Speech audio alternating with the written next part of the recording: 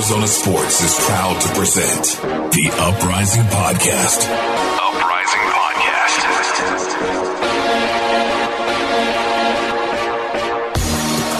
Hello, and welcome into the Uprising Podcast, a podcast about Phoenix Rising Football Club. I am your host, Jake Anderson. Today is a special edition of the podcast, as I'm not going to have just one guest on the show, but we're actually going to have 5 total members of Red Fury, one of Phoenix Rising's 2 supporter groups. Joining me out of Red Fury today is John McPherson, Brian Medendorp, Kristine Lantz, and Todd Ring, as well as a one-on-one interview with Monica McPherson, so do be sure to stick around for that. And in a sport where supporter groups create the atmosphere in the stadium with their singing, chanting, drumming, lighting off smoke, I felt that it was imperative to be able to give fans a voice in a season which most of their crazy cheering voices are going to go unheard. So, without further ado, let me bring on the Red Fury members themselves. How are you guys doing today? Wonderful. How are you doing? Good, thanks. How are you doing?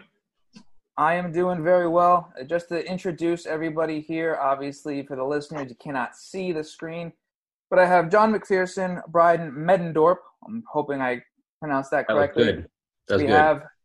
Perfect. We have Todd Ring, and then we also have Kristine Lantz. So you guys are members of Red Fury, one of Phoenix Rising's 2 supporter groups. Whoever wants to start off, I'll let you answer the first question of how long have you been a member? I'll start. I'm actually, I guess you could say I'm one of the founding members. I was part of a group called MLS Phoenix Rising, no relation to the team now, that was around to show owners that there was sufficient support for, at that point, we wanted an MLS team in the Valley. And then when Phoenix FC Wolves came around, we just kind of saw that our job was in a way done. So we just kind of merged into the developing supporters group, La Furia Roja at the time. So yeah, I'm one of the members that have been around since day one. Yeah, this is Brian, and look, my answer is similar. Actually, I joined then LFR like in the early stages, and I was kind of involved with MLS Phoenix Rising with Kristine. I think like she and I met then initially. And but then there's this guy named Goyo, aka Greg Spradlin, who was instrumental really in like getting me involved in La Furia Roja. And he, I mean, if it wasn't for him, I probably would not be sitting here today. And he really just started LFR off, and yeah, we were here before Phoenix FC was even here. And I've just been involved ever since, and it's just been a fun experience. Real quick, how long ago was that? 2011? Does that sound right, Kristine?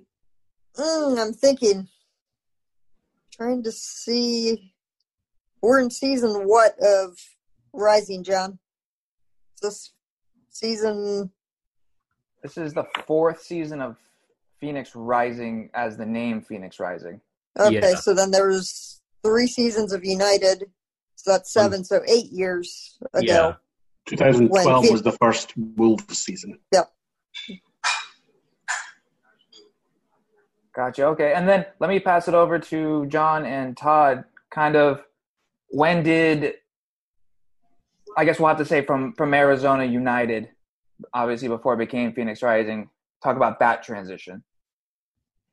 Well, I was part of LFR from the first season of Wolves, but it's been an interesting journey for the group. I mean, we started really big, really loud, and it's just evolved over time. I mean, I think we've become a family more than anything else at this point.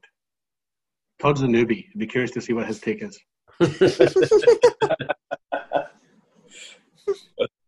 Yeah, well, Todd, as the newest member, what is it like? I'm the at least from this group, yeah. So yeah, I let's see. I guess the easiest way for me would be I started hanging out in the 2018 season through John and Monica had invited me to a couple games. And then from there, it just really clicked with me, and I enjoyed the camaraderie. Having grown up doing a lot of community and charity work, that really struck a nerve with me in a good way, and it made me want to, be around more and have more to do with that. And it just kind of snowballed from there out of control for me. So let me ask you, just because you kind of gave me a quick little snippet there, what would you say, and I'll definitely get the more in-depth answer after, but what would you say is like a quick 30-second elevator speech of what Red Fury is? I've been, so to me, it's what I've been pushing a lot lately has been, club, community, and charity. And it's we're there for the boys on the field. We support the team on multiple levels, but also through all the charity work that we do and try and help all facets of our community, especially if it has, anything to do with, youth, with soccer. It's one of those things where I'm going to shoot way over 30 seconds. There's no way. So that's just the angle I come at. It's more than just being a standard soccer fan, and being able to help others in that process is just, it's a great feeling. You can't top it. Yeah, I mean, that's the thing that I like. One of the many things I definitely appreciate about Red Fury is that, like, we've become very good at, like, using the team and soccer as kind of a vehicle to help out our community and to kind of, like, reach out to people who need it. And I love, like, especially this season, because we can't be in the stands, that we've done a few more. I think we've done, like, a little bit more charity work than we normally would, just because we have the time.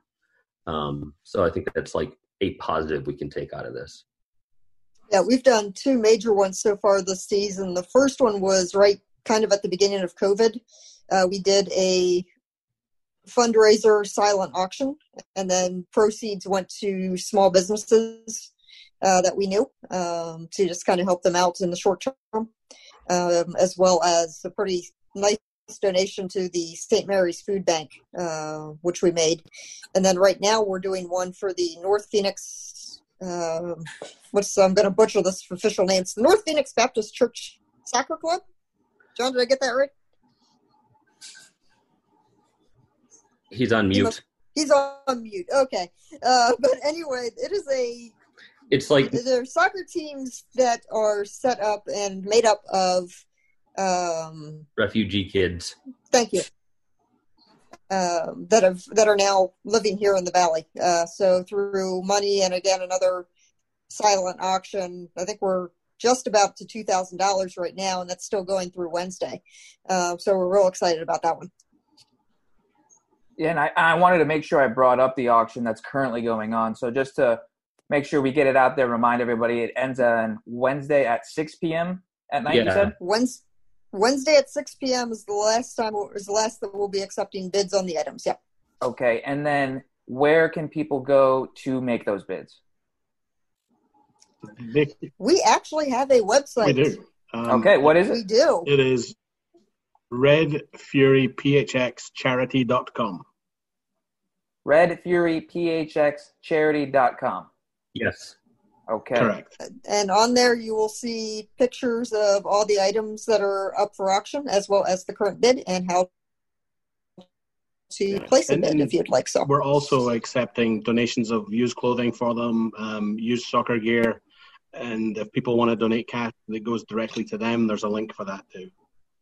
Basically everything we get goes directly to them. This is kids that come here with basically, apart from the clothes on their back, nothing. And so everything will go to them.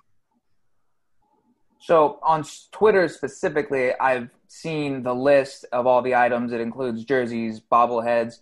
How did you guys come into getting in contact with, for instance, I saw a Zach Lubin jersey. They don't sell goalkeeper jerseys. You obviously had to get in contact with him personally about it. So you guys kind of tell me how you go about that process and kind of we'll start on that tangent of the relationship a supporter group has with the team. Yeah, we actually didn't. We started the event, and the players themselves reached out to us and offered to donate items. We at no point have gone to the players or the club for anything for this. We want it to be something that we drive ourselves. And if people want to donate items, I mean, there's a set of headphones on there that were donated by one of the league's sponsors. And it's just things that people come to us with. Some of it was Brian's own personal items, and we've got a couple other items donated that way. But for the most part, it's players themselves donating them. That was the case when we did our first one earlier this season as well. The players would just find out what we were doing through social media and approached us with, "Hey, I have something I want to donate." In fact, through that auction, I have a pair of Eric Dick's signed gloves sitting in my loft right in front of the TV, which I was lucky enough to win. So, just the guys coming forward and the team coming forward and doing what they can to help us. It's special. It really is special. Yeah, it's amazing to see how much the players themselves want to be part of the community too, and give back to it. I mean, we saw that just when the posts over the last few days, where they've gone to the homes of some of the fans and delivered gifts to them. This is just another example of them wanting to give back. And it's one of the things I think that's special about our league. You don't tend to see that in higher level sports, especially in this country anyway. Sorry, I'm a little biased. It tends, they tend to be more aloof. And whereas at this level of soccer, they're very much part of the family and want to be part of that community as well. And it's just a great thing. It's part of what makes it much more exciting and much more fun to be part of. I think I know the answer to this question, and I want to make sure I phrase it correctly. When I say, is every fan meant to be in a supporters group? And I don't mean that is in, oh, you can't join us, but more as in, does it take a certain type of person to represent the supporters group the way that I'm sure you guys would want to be represented? I would say it does take a certain kind of person. I mean, it takes the kind of person who is willing to, stand up for 90 minutes during the game and sing and chant and support the boys. And your voice is just hoarse, and, a goal is scored by Solo or Flemings, and, we light smoke, and, like that stuff is just like coming into your lungs and you start coughing, but it's just like, it hurts, but it's still a beautiful experience because, it's just like you're celebrating with the team, and not everybody has the mentality to want to do that. And that's fine. We can't have everybody sitting in the supporter section. So, it does take a certain kind of person to do that. And, a lot of people, it's just not their thing, and that's fine. But there are some people like us who are just we love being part of that camaraderie with the team and camaraderie with each other. So I think it just kind of takes that kind of person. But with that being said, if there's ever anything that they see that we're doing and they want to join in, yes, come join, please. Absolutely. Come meet us and see what we're all about. And, yeah. That's why we say, it's really a feel of being a family with Red Fury. And it's just one of the reasons I've stuck around for this long. I think that you asked if it takes a special type of person. I don't know if it's special or just different. You have to kind of look at it two different ways. One is that that you realize that you're not going to see most of the game during the 90 minutes when it's taking part. You're too busy chanting, clapping, lighting off smoke, and all that sort of stuff. And you also don't care that you're not seeing the majority of the game. Most of us come back and watch it at home. It's about being there and being as loud as we can, because we know that helps the players, motivates the players, and that's what's number one. Yes. It's about giving all of that to help them, and then we'll enjoy the game afterwards when we watch it on TV. So it's just a different type of person. Not. I don't think it makes us better or worse. We're different. We're kind of misfits in many ways, I think. I like to explain it as we are the college student section that just never grew up. You literally just took the words out of my mouth when I try to explain what supporters groups are to people, I'd say the closest I can get is a college student section, in that it's raucous. It's no one's going to sit down. That's the first thing. And it's madness. And then, but to attach it to football and what supporters groups do, well, hopefully most of them do what you guys do and are positive with their messages and what comes across. So from a supporter group's member's perspective, what is a match day like when you are allowed to come to the stadium? Well, it usually starts off with, some of us arrive, 2 or 3 hours before the game starts to like set up our section. We put up our flags and our banners, and just make sure that the section just looks the way it needs to be for match time. And then afterwards, some of us will go back to like a nearby restaurant or pub and just kind of like hang out, and just kind of get some family time in, so to speak. And then we'll like after, when it's about game time, we'll all head back to the stadium and, pop into our section and just wait for the game to begin. And then after, we do all of our singing and chanting and everything else that's involved of in terms of what we do during the game, we take the time to like take down everything that we set up before the game. And that's kind of the nuts and bolts of it. Yeah, I mean, it's Brian's point. It tends to be an all-day thing on a Saturday. When we're at home on a Saturday, it's an all-day thing. You're setting up at 8 or 9 in the morning. And apart from getting sweaty when you do that, you go home, you shower, and then you meet up in a pub somewhere and just hang out before we go to the stadium. But it's definitely an all-day event.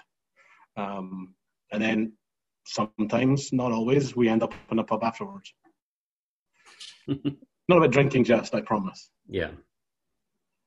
No, I hear you. I fully understand. You don't all have to answer, and you're all more than welcome to answer. I want to get your insight on your favorite part and your least favorite part about being in a supporter group.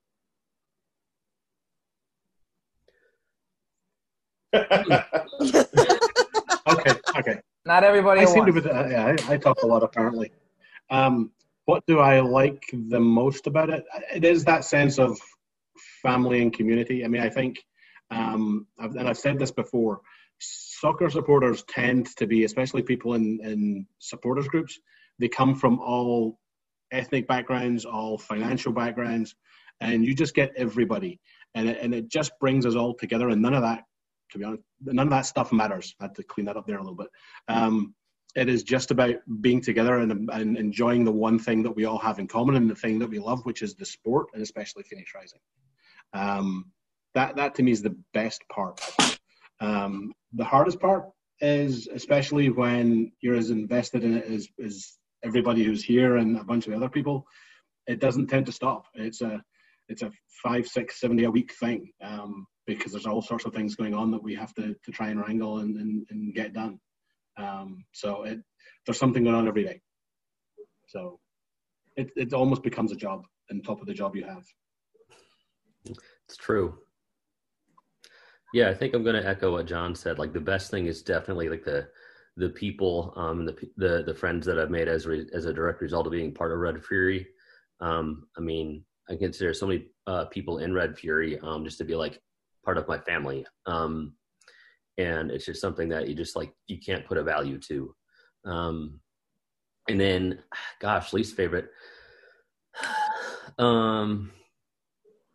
When the game is over and it's just like, you come down from that high, especially after you've just had a miraculous win. And one of our boys just like scores a goal in the 91st minute or something.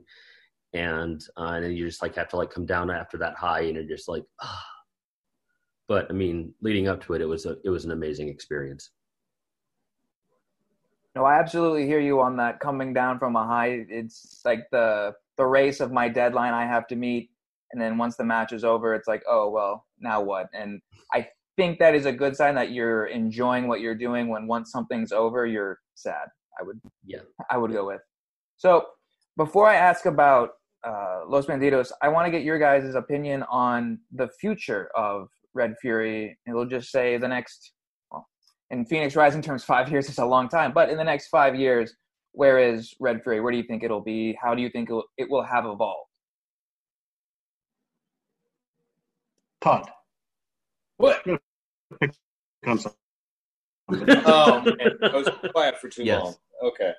I mean, I see our group getting better and better every year. You know, more organized.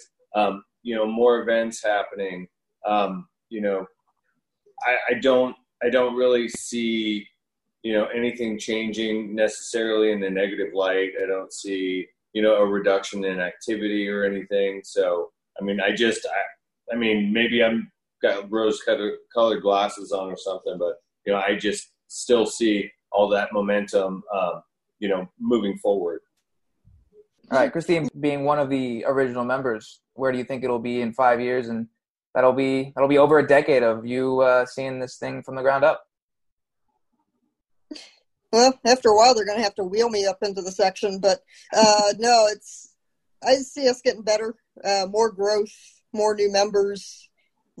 The more we grow, the more we can do to help the community, to help the boys, the more stuff we can do at games. But yeah, I just see us getting better, getting more organized, growing, having a lot more fun. No, I'm definitely looking forward to the years to come as well as this team continues to grow. So, a question that I do get a lot, and I don't have the answer from your guys' perspective. Obviously, there's another supporters group called Los Bandidos who sit next to you, just to your left if you are sitting in the stands. So kind of talk me through that whole aspect, because obviously having two supporters groups isn't something that's very common.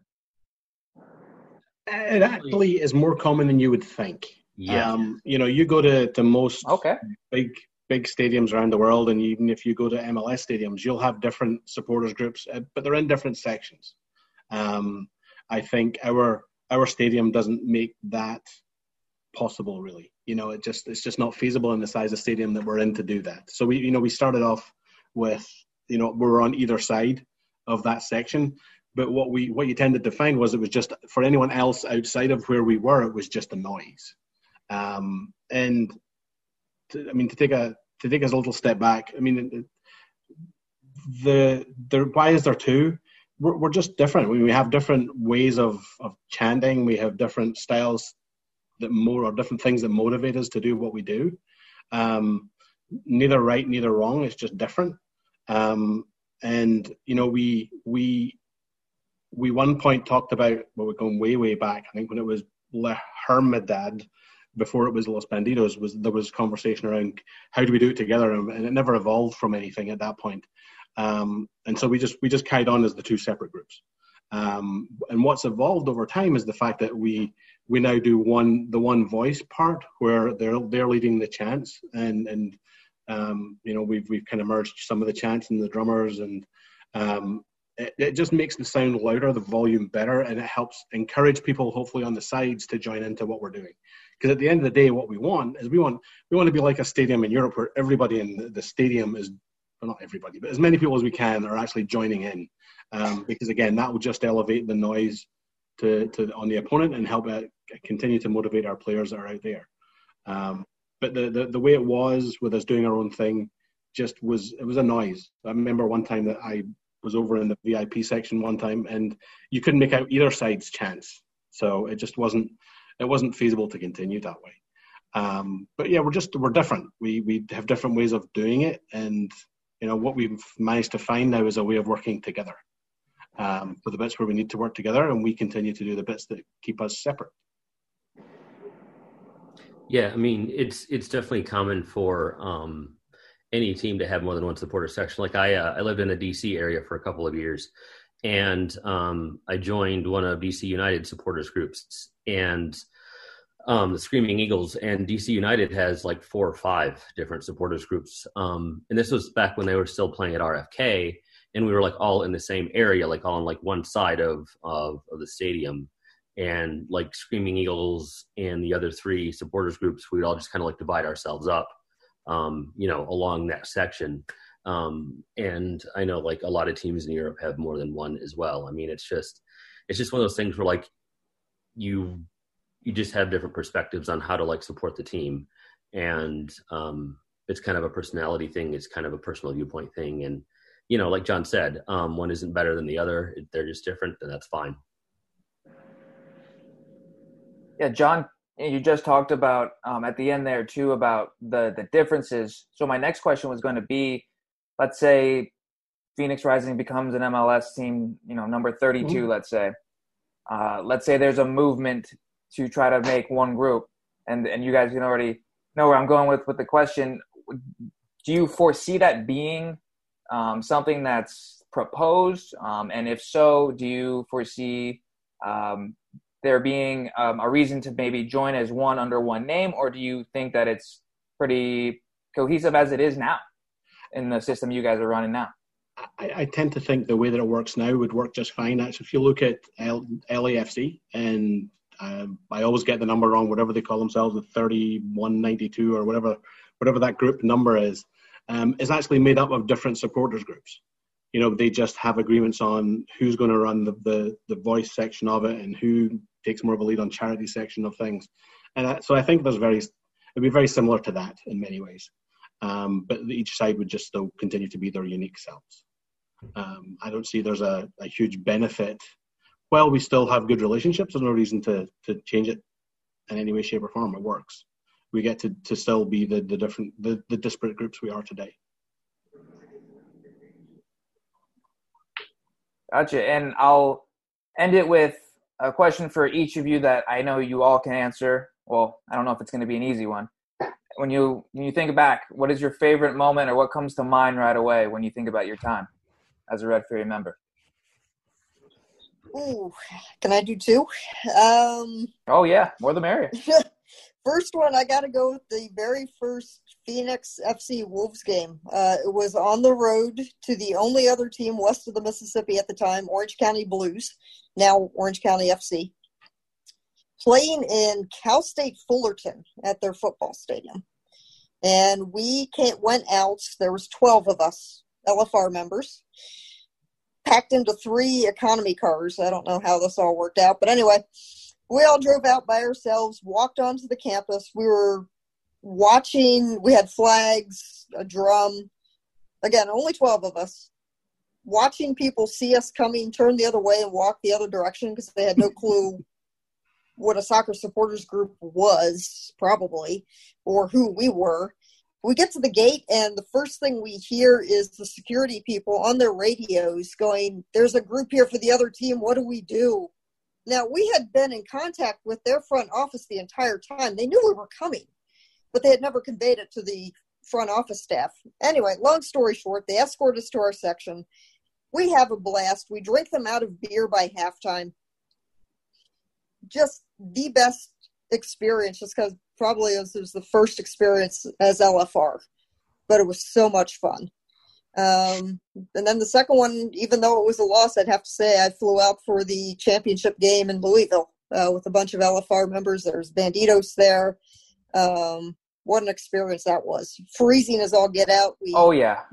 We bought out all of the pocket hand warmers from Walmart. Right. But you might have unknowingly gave me some that night.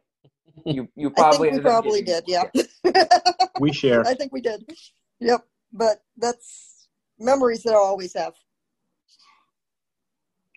I think for the game ones are obvious ones. Like Kristine says, the experience of the trip to OC where we basically took over one side and then took over the whole stadium at the end of it.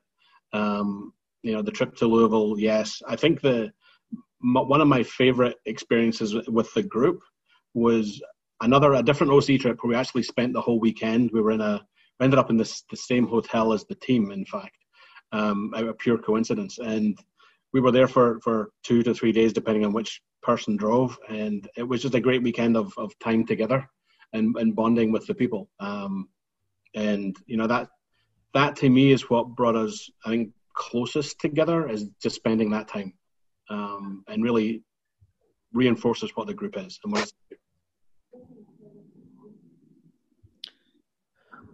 I think for me, like one that pops in my head right away is also like that year when we were when Phoenix FC Wolves was a thing, and toward the end of that season, like we started off playing at ASU's women's soccer stadium, which was amazing. And like that first game there was, oh gosh, another great memory, just because I think we broke the stands. Yes. And, but toward the end of the season, like it got to the point to where like the owners just like, I think it was mainly because of funds. They couldn't afford to, pay for like a good place for the players to play in. So at the end of the season, we were playing at Reach 11. And we, which was terrible. I mean, it was, clearly not made for any kind of like professional level of playing at all. And we're out there, and the security out there doesn't know what to do with us. I mentioned Goyo, aka Greg Spradlin, who got me into LFR, and he was almost kicked out of, or was he kicked out of that game? He was arrested. Yeah, he was arrested. To stay in his car. He could not leave his car. And all of it was because he had a megaphone to like help lead us in the chants, and he wouldn't give that up because they didn't like him using the megaphone. And I remember like the security like kept yelling at us to give them the megaphone, and like none of us knew what happened to it. It just like had mysteriously disappeared. And so he was escorted out of the stadium because of the megaphone and other just drama that was developing. But I mean, when it was going on, it was just like, what? I mean, we're just thinking like, what is happening here? But I mean, in hindsight, it was a fun experience. And it's just kind of funny looking back on that, you know, he was escorted out just because of a megaphone, which is obviously not an illegal property to begin with. But yeah, we had another gentleman that was part of the group at that point, who's sadly no longer with us, Nobi, and he was part of the drummers. And believe it or not, he actually used to be a judge. Yeah. And so he went over, and the nicest way I can put it is he reasoned with the police to eventually let Goyo go. After many times saying to the policeman, okay, go arrest me then, you'll regret it, go on, arrest me. And his little funky accent that he had. Actually, if you look at our section, you'll still see we actually have a banner in commemoration of him. But that was a great night. It really was. Yeah. I mean, Nobi, he like brought in a lot of like fun percussive instruments too. I mean, he was such a great part of LFR. Unique character for sure. Yeah, he passed away several years ago. Yeah. Well, I'm sorry for your guys' loss, in that he sounds like he was definitely a fun guy to be around. Todd, it's your turn. You're gonna have to top these stories now. Save the best for last. I got whoa. Is somebody else on the call then? I don't know if I'm the one. Monica's going to chime in out of nowhere. He's going to call Monica after this so she can add a bit. Exactly. Good. My experiences are a little different because obviously the way things are now, they're a little bit more restrictive and I guess controlled maybe. Yeah. So obviously a bummer for me. But I mean, I the feeling I had last year after the shootout, I mean, we had, I don't even know how many. I mean, there was 112 minutes of play, and then the shootout, and so the game went on forever. And I mean, I was physically exhausted. I could barely drive home, you know. And I was just wiped out. It was great. It was awesome. The feeling was awesome, and you know, that was by that time we had been cheering together with Banditos, and it was just. I mean, everybody was wearing beer. It was mass chaos. It was totally awesome. And it was just a great experience. You know, and then another one for me personally was this, during all of this where we couldn't do a whole lot together, I kind of injected myself into creating, you know, jerseys for us to give us a little bit more of that camaraderie and stuff like that, you know, obviously starts to happen once you're not around each other on a weekly basis. And I really didn't know how well it was going to go and how many people would be on board. And I had, you know, one design and offered it up and got everybody's kind of input, and everybody loved it. I mean, people I didn't know by name, only by face, you know, wanted the jerseys. And it was a good feeling for me. Just made me feel really good that I was able to put something out there that everybody liked, everybody wanted. And people I didn't even know, that they wanted to be a part of that. And I thought it was super cool, Oh yeah, I think the theme that I keep hearing from all you guys is just the sense of camaraderie and family, if I can call it that you've created not only around the team and the club itself, but amongst each other. And in a way, you're a team in yourself, if that makes any sense. So, and also obviously each memory that you guys just named is something that puts a smile on your face and makes you happy. And at the end of the day, I think that's the whole point, not only from the footballing perspective, but what you guys are able to do through the charity and what you've done in your giving back to the community. And I think that is the coolest part of all of it. So I really want to thank you guys. I know we had some technical difficulties tonight. We had some scheduling difficulties throughout the week. But again, I very much appreciate you. Once again, Kristine Lantz. We got Brian Medendorp. Got that right. John McPherson. And we got Todd Ring with us. Again, thank you guys for joining me. Love to have you guys on again. Thanks, Jake. Anytime. Thanks, Jake. Yeah, anytime at all. Bye. Yeah, thanks, Jake. And due to scheduling conflicts, Monica McPherson wasn't able to join us as a group, but she was kind enough to take some time out of her day to join me for a one-on-one for a few minutes. So, Monica, how are you? How you doing? Hi. Hello. Thank you so much for putting this last second joining me real quick. I really appreciate it. Oh, thank you. Okay, so this will be actually a little more interesting to get to know about you a little bit more intimately then. So I'll just start it from the top. How long have you been as a member of, well, what's now called Red Fury, but how long have you been with the supporters group total? For how many years? Phoenix Wolves.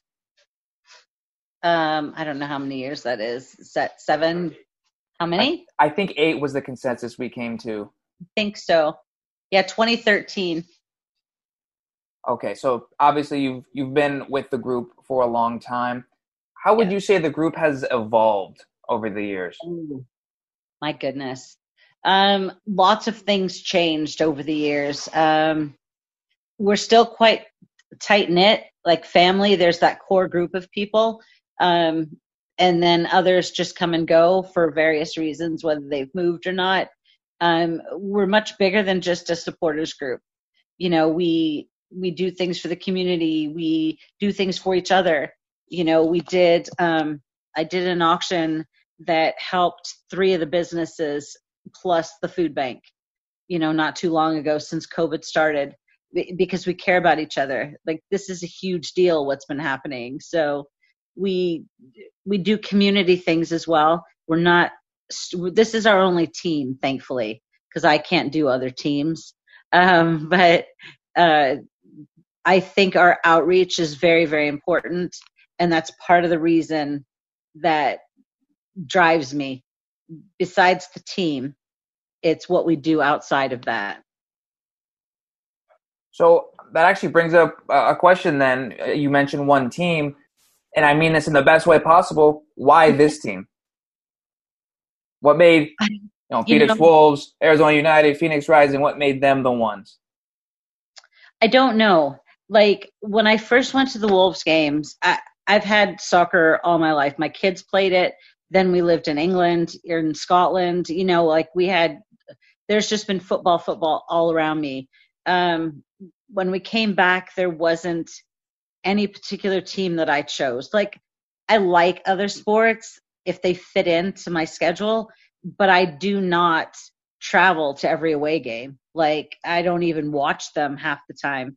I support, a American football team, but I couldn't tell you their players' names anymore.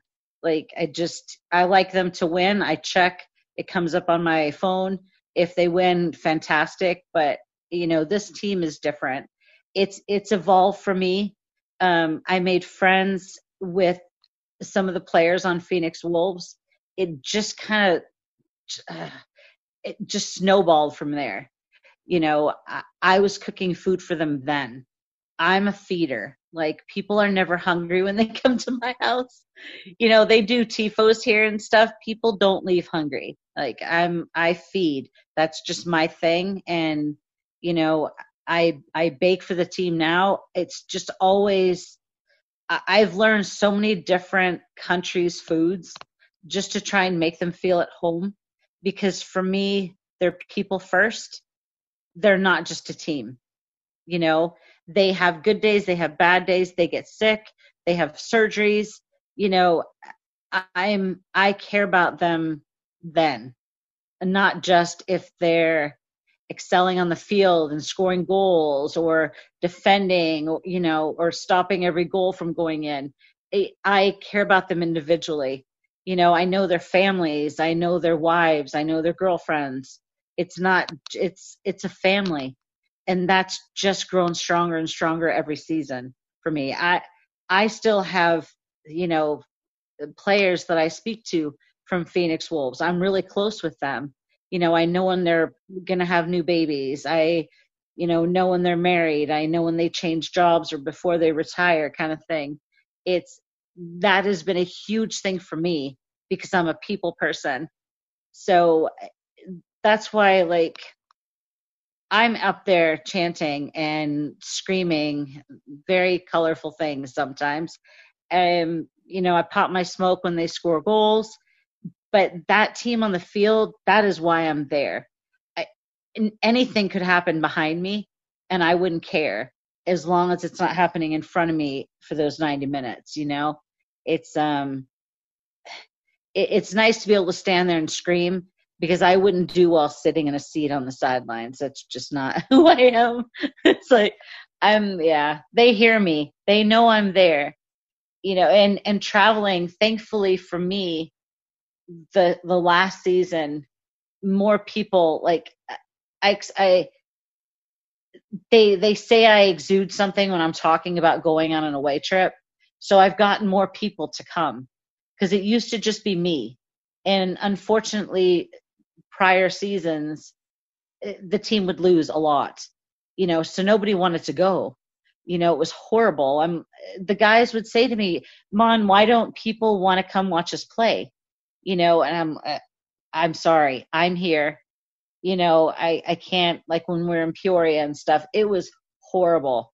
I could hear my voice go across the stadium and come back to me. It was so empty. Damn. We counted people one night. It was like 600 or something. Now it's crazy. I love the support they have. I've had a player, actually it was today, tell me it is so hard right now for them to play without fans. They actually miss the fans. Like, that's why they play. They play hard for us. They want to put everything out there. And now it's like quiet. They hear themselves. It's almost like they're doing a training or a scrimmage. Of course points matter, but for them, they really want us back in the stadium. Yeah, that is definitely the first thing I noticed going back, is how quiet it is and how you can hear every single voice of a player and coach, and a voice I'm not hearing is yours, which is definitely a distinct one. And you're talking about your relationship with the coaches. I've seen firsthand with the players, from changes of ownership to different managers, a completely new team. How is it that you've able to find yourself in that position to where you have these relationships with these coaches and these players, and they're so welcoming you in, and they, come to you basically, from what it sounds like? I don't know really, except I'm a mom person. Like, Red Fury jokes and they call me Momica, like, instead of Monica, but most people just call me Mon anyway. But like, they joke about that because I like take care of people, and I don't know how it happens. It's just like, why does the stranger in the grocery store speak to me and tell me their whole life story? I don't know. It just happens. I don't know them. I definitely don't want to hear them, but I will stand there and listen to them regardless. It's just who I am. So it's almost like, I would say trust.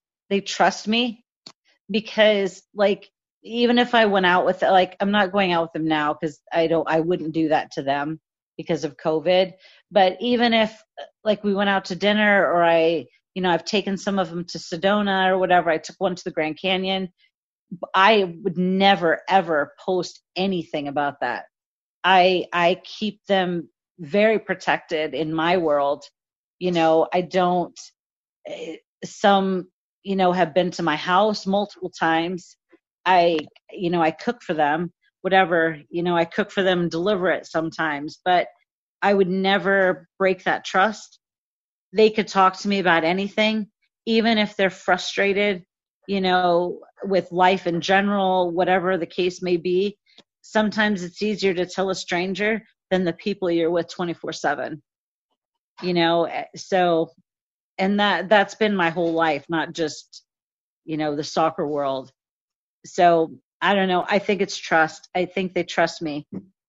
I baked for them not too long ago, and I actually went and got a COVID test before I did that. Not because I was exposed, but I wanted to make sure that I wasn't spreading something to every player on the team, and I give one of them stuff to take in for the coaches, but I wanted to make sure I knew, before I did anything for them collectively, that I wouldn't hurt them. I would never want to be that person that would make the whole team sick. It's, I'm super careful about that with them because I want them to be safe. So, I check on them. I make sure they're fed. I make sure they're okay. I was talking with an ex-player today because he tore his ACL. It's like, I care about them even when they go away. It's not like the relationship ends when they're off this team, which this team will always be like my team, and I always want us to win. But when those players are also out on the field, I want them to have their best game ever. I want them to excel. I want them to do well, and they know that. But I still want to win. They know that's never a question. I don't want them to win the game, but this team is just everything. Like, it's the only team I actually support with, like, jerseys or having a room for them. I've got a room for them, and it's definitely filling up. But it's like, I'm not one of the people yelling, "Give me your jersey, give me your jersey." I don't do that ever. I don't do pictures with them. I've done pictures of them. I have a few scattered pictures with people, but it's very random. You'll see me in a picture. It's like when I bake for them, I hang it on their door, and then I'll text them and tell them it's there. I don't bake for them to see them. That's not my purpose.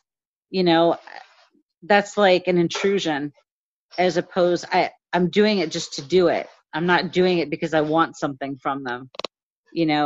All the years I've traveled, I've never asked for tickets. They would give me tickets to any game I wanted to when I traveled, but I don't abuse that relationship. So I really do think it's trust. They trust me. They know I don't want anything from them. I'm simply here for them. So that's probably the best way I could say that. Yeah, I think the general consensus I got from everybody was family and togetherness and camaraderie. Those were kind of the words that everyone was using to talk about you guys as a group. I use the word, you guys are like a team of the team, for the team, whatever words you want to use. So I know this next question might put you on the spot a little bit. This is something that I've spoken to with former players now, and just talking about MLS and in the future, how a possible MLS bid for Phoenix Rising could potentially see the fan interaction with players as we see it now fade just a little bit. You might not have people like yourself exist. Obviously, it's a who knows question. It could happen. It might not happen. But is that something you've thought about, and then something that you're concerned about at all? going forward? I'm not concerned about it at all, because if it happens, it happens. Like, I'm not going to worry about it. I'm still going to have the friendships that I have. That's not going to change. And if I end up making more, that's fine. I know if we go MLS, we probably won't have the people we have now. Maybe some of them, but probably not. But so it's going to be a whole new team. MLS is much stricter on things. I'm not going to get my smoke. I never say this out loud to people, like, on stuff like this. I personally don't want MLS here, because I love our team, and I want our team to be the best team. I want this team to win everything. Going to Louisville last season was amazing, or season before. It was just absolutely amazing, to get that far. Running on the field, I seriously had just had surgery, like a really serious one. Running on the field in Orange County, there was nobody stopping me. People were screaming at me, don't go over that, because they wanted to help me. They knew I'd just bust myself open, but I was on that field. There was nothing stopping us from that. But for our owners' sake, I love our owners. Like, I have mad respect for them, and for them, I want the best, but for me personally, if we stayed USL, I'd be fine. I would be happy. But thinking about those relationships, if they don't happen, they don't happen. I can't worry about that, unfortunately. Hypothetical, yeah. It'd be out of my control. There'd be nothing I could do about it. So exactly. Would I be sad? No, I'd still want good football, and it would still be my team. If we had MLS and this team up here, I would stick with this team, I think, before I'd go to MLS. But, we'll have to see what happens. I mean, this MLS thing drives me crazy. I don't even watch it. John McPherson does that. I'm like, yeah, I don't want to hear all the nonsense and what that Garber guy is doing next. And I'm like, so over that, But I love our team, and there's just nothing better. If you could have seen me last night, oh my gosh, I was so angry. And a few of us met at Marley's at Desert Ridge, and like, I wanted to seriously throw stuff. I was so mad that they were so rough and they were taking out Junior all the time. I think we were like 3 minutes in, and I was already yelling, "Don't you touch him." It just like comes out, and I was so angry with that match, and we had to win. We absolutely had to win that one because they were just dirty. So like, no, I don't know if I ended up tweeting it or not, but after the game, they asked Rick if Landon Donovan had any words for him about the team, and it was like Landon Donovan said it was like playing against horses. Like, it was just guys are running and don't get tired. And I think I don't know if you want to call it a strategy, but the fouling and just the hard fouls, the head games, it's just stuff that comes with being top of the table. Anyone's trying to do anything to get points away from you. It does, especially taking out Junior. I mean, my goodness, that guy, he was like an Energizer bunny. He kept getting up. I'm like, oh, all right. And I was texting with the family member of his. I'm like, okay, is he going to get up this time? And she's like, yeah. It's crazy. That was an intense match for me, just because all that hard fouling was happening. And I'm very protective. It like brings out my mama bear, where I don't want them injured, especially that we have a Wednesday, Saturday game. So yeah, I don't want anybody to get hurt out there. I don't want them to get hurt either, but definitely not Rising. That's a whole new level for me. Yeah, and speaking of injuries, I think it is mostly because no one played any games for a few months. But since I've been covering this team, there hasn't been a player on the injury report in about 5 weeks, and I can't remember the last time I saw a clean injury report for Phoenix Rising for this long of a period. So it's good to see that Phoenix Rising players, I'm going to knock on wood as I'm saying this, aren't getting injured. Before I let you go, Monica, I just want to ask you one last question. Okay. Obviously, you've been with the group, which has changed teams basically over the years. Yeah. Phoenix Rising hasn't even been Phoenix Rising, the name, for 5 years, but I'm still going to ask it this way. In 5 years, where do you see Red Fury? Where do you see Phoenix Rising? Where do you see that relationship being? I think it's still going to be very strong. We're definitely different the way we do things than the Banditos, and there's definitely room for both of us, I still see us, as long as it doesn't change, where everything changes, because they have so many more rules with MLS than they do USL. So that would be a change. That would be out of our hands, though. But I still see us behind this team 100%.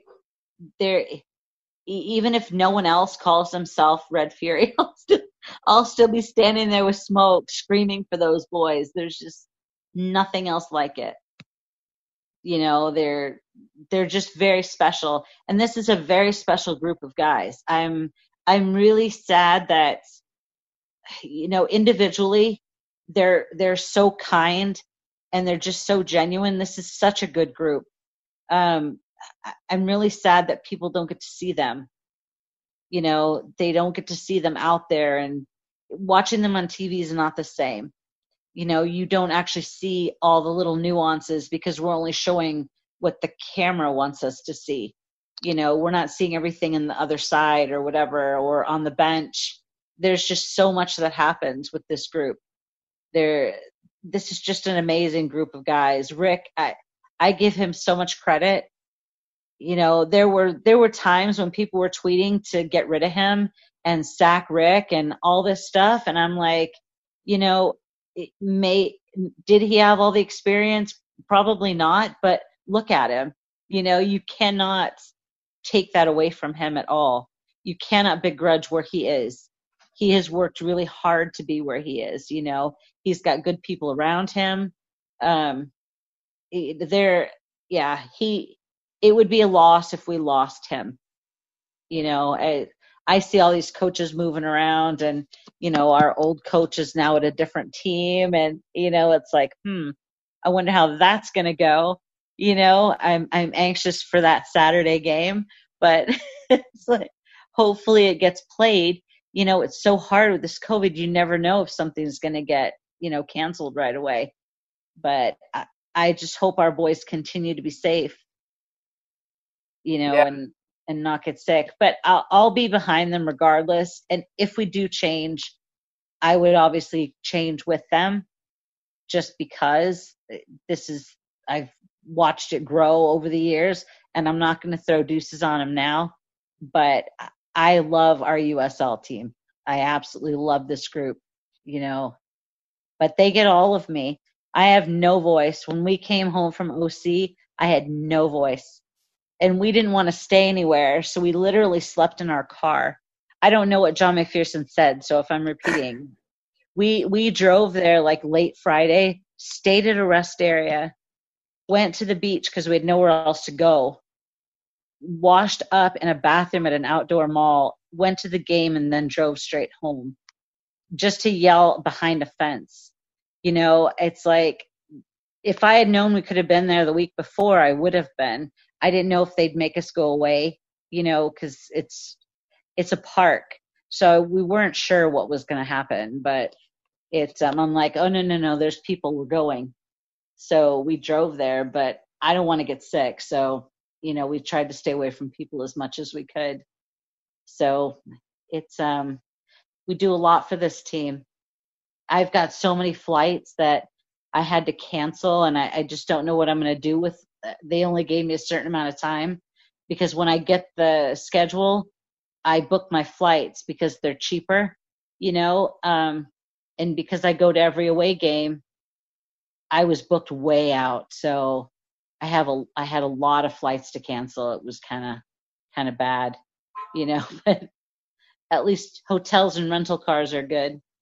They at least give you your money back, but flights don't. So, but they're still worth it, and I would probably do it again if we get next season. I'm definitely in the same boat with you with the flight situation. That was definitely a bummer. The specific one is I was getting ready to leave for Salt Lake, and that's when the season got cut. Oh no! So I didn't actually leave Arizona, but like that's how close it came to be. I actually want to go back a little bit, talking about kind of Rick and Junior. I think are the two examples we can use here. Is, you know, if the team continues to have success, and if Junior continues to have success the way he does, you know, by happenstance, they're going to be gone, and not because of anything that they did poorly. It's just Rick's going to get an offer from someone he can't say no to, and Junior's career, he's going to get an opportunity that he can't say no to, and that's something that I've seen fans, you know, have gotten upset about on social media, but at the same time, that's kind of what Phoenix Rising looks like it's becoming. It's becoming the cream of the crop of USL, and I keep saying, like, hey, while yes, that will be bad for the team in a competitive standpoint, no Junior Flemings, you do have a Santi Mowar waiting. And that kind of seems to be what Rick is trying to build through, you know, in years on years plan of having continuous reinforcements. I just want to get a clarification from you. Is there anything that you don't want me to publish that you've said? Just because you said earlier you don't talk about the USL MLS thing out loud usually. No, you're fine. You're fine. I don't think I said anything too bad, but because I do want the best for our owners. So, and I said that. At least I know I said that. So, no, it's fine. You're fine. Okay, perfect. But with Junior, if Junior goes to another team, I would miss him. I would still speak to him and his family like I do now. You know, obviously I wouldn't see him, but I wish the best for him. And I think he's not that the rest of the team's not, but I think where he is right this very second, he's better than us. I think he's bigger than us right now. If that continues, you know, he's only going to get better and better. Would this team miss him? Definitely, you know, but Rick would find somebody else to step right up, you know, and fill that spot and fill our need and maybe get somebody better. Who knows, you know, but Junior's definitely on fire and I wish him the best. That's the thing. I've gotten used to people leaving, which is why I still keep a connection with them. You know, even when they retire, I still have a connection with so many of them that if he went to another team, I'd be fine. I would miss seeing him play, but you know, I can't see him staying at this level. So I would be prepared for him to go, just like at the end of every season, you know, it's like, okay, did they sign them again? Did they use their option? You know, like I sometimes I've really been in like a really bad place because I'm like, damn it, I knew they weren't coming back, you know, and I knew when they left, they weren't coming back. And obviously I can't say anything because it's not public knowledge. And it's just like, it breaks my heart to see them go.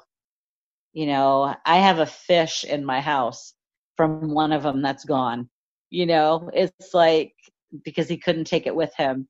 So I'm like, oh man, you know, it's just sad. The end of the season's always the worst part of the season for me because I know not all of them are going to come back. We're going to get new people. So it's just sad. It's like, you know, roosters, they go out and they do their thing. It's like, but yeah, it is a great group of guys right now. I don't want any of them to go. I like them all. It's rare sometimes, like, not that I don't like them, but you know, I'm closer to some more than others, but this is just a really great group. All of them. They're just really, they're family, you know, and they're so good together. So yeah, the end of the season, because it's a funky one anyway and we can't be in the stands, it's going to be even harder, I think, because I have all this back time with them, not watching them on the field. So, Well, I don't want to get anyone's hopes up because I'm not Governor Ducey, so I can't do anything personally, but there is a possibility October fans could be allowed, so that isn't completely off the table, but fingers have to be crossed. Safety has to be put before everyone else. definitely. And the thing I love about football is it's the shortest off season in the world, especially with Phoenix Rising, who seems to play into November every year. So you only have to wait really 2-3 months before you start getting that preseason in, and then it's a whirlwind and it all starts again. And thank you so much for joining me. I'm so glad John caught me right as I was saying bye that you were coming in. I really appreciate it. Pass that thanks to him as well. Thank you, John McPherson. All right. All righty. Thank you guys. All right. Take Bye. care. Be safe. Bye. Yeah, you too. Bye. Good meeting you. You as well. And that's going to do it for this edition of the Uprising Podcast. Phoenix Rising's next match is a Wednesday midweek fixture away to LA Galaxy 2. Kickoff is set for 2 p.m., and you can catch all the action on the exclusive audio stream on ArizonaSports.com and the new Arizona Sports app, which is available for both iOS and Android. And following results from the weekend, Phoenix remains atop Group B standings with 16 points, while OC and San Diego are now tied on 11 points in second place. Los Dos comes in right behind with 9 points, and Las Vegas rounds out the rest of the group with only 1. But that being said, Los Dos and Las Vegas have actually only played a combined 8 matches, which is the same total amount of games played by San Diego and just one more than Phoenix Rising this season, just to give you an idea of the matches play disparity still within Group B. For all things Phoenix Rising, be sure to head over to ArizonaSports.com, download the new Arizona Sports app, and you can also follow me on Twitter at JWA1994. Until next time, ci vediamo, a dopo, ciao.